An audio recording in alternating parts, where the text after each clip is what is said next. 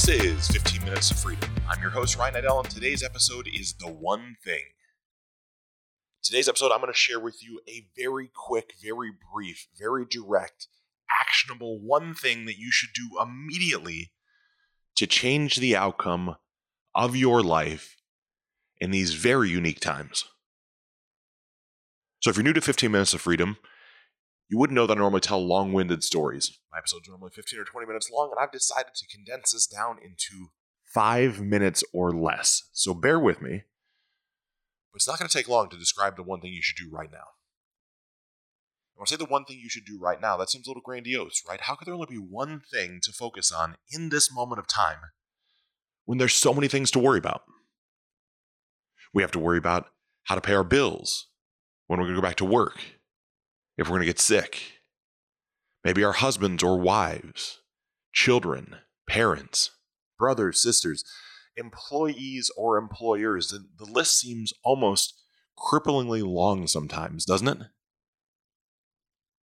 But when it really breaks right down to the one thing that you should focus on more than anything in this moment, you should actually focus on what you think. Yes, you should focus on what you allow to rent space in your head. You see, as you scroll through social media, there's polarizing conversations from both the left and the right.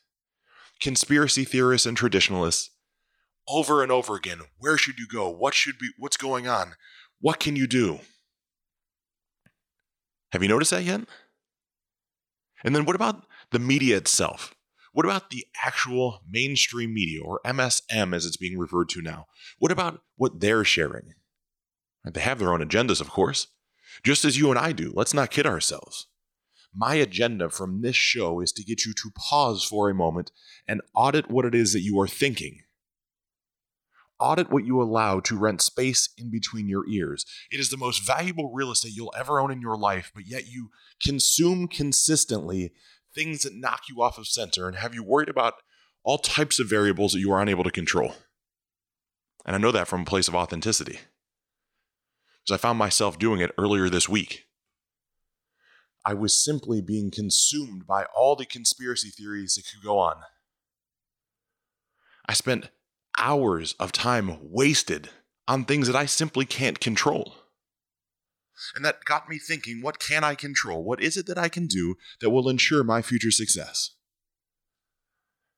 And the first thing I came up with is to ensure that I'm only allowing good things in my mind. And no sooner did I come up with that than I'm scrolling through my social media feed, and a close friend of mine from here in Columbus, Ohio, where I am located, posts, man, if this doesn't change, I don't know what I'm going to do. My family's going to run out of money. I just need to get back to work. And it's all the negativity, right? He's focused on the negative space. Maybe that sounds like you. But what ends up happening is we have to focus, and I encourage him, pivot this. Stop worrying about what you cannot control.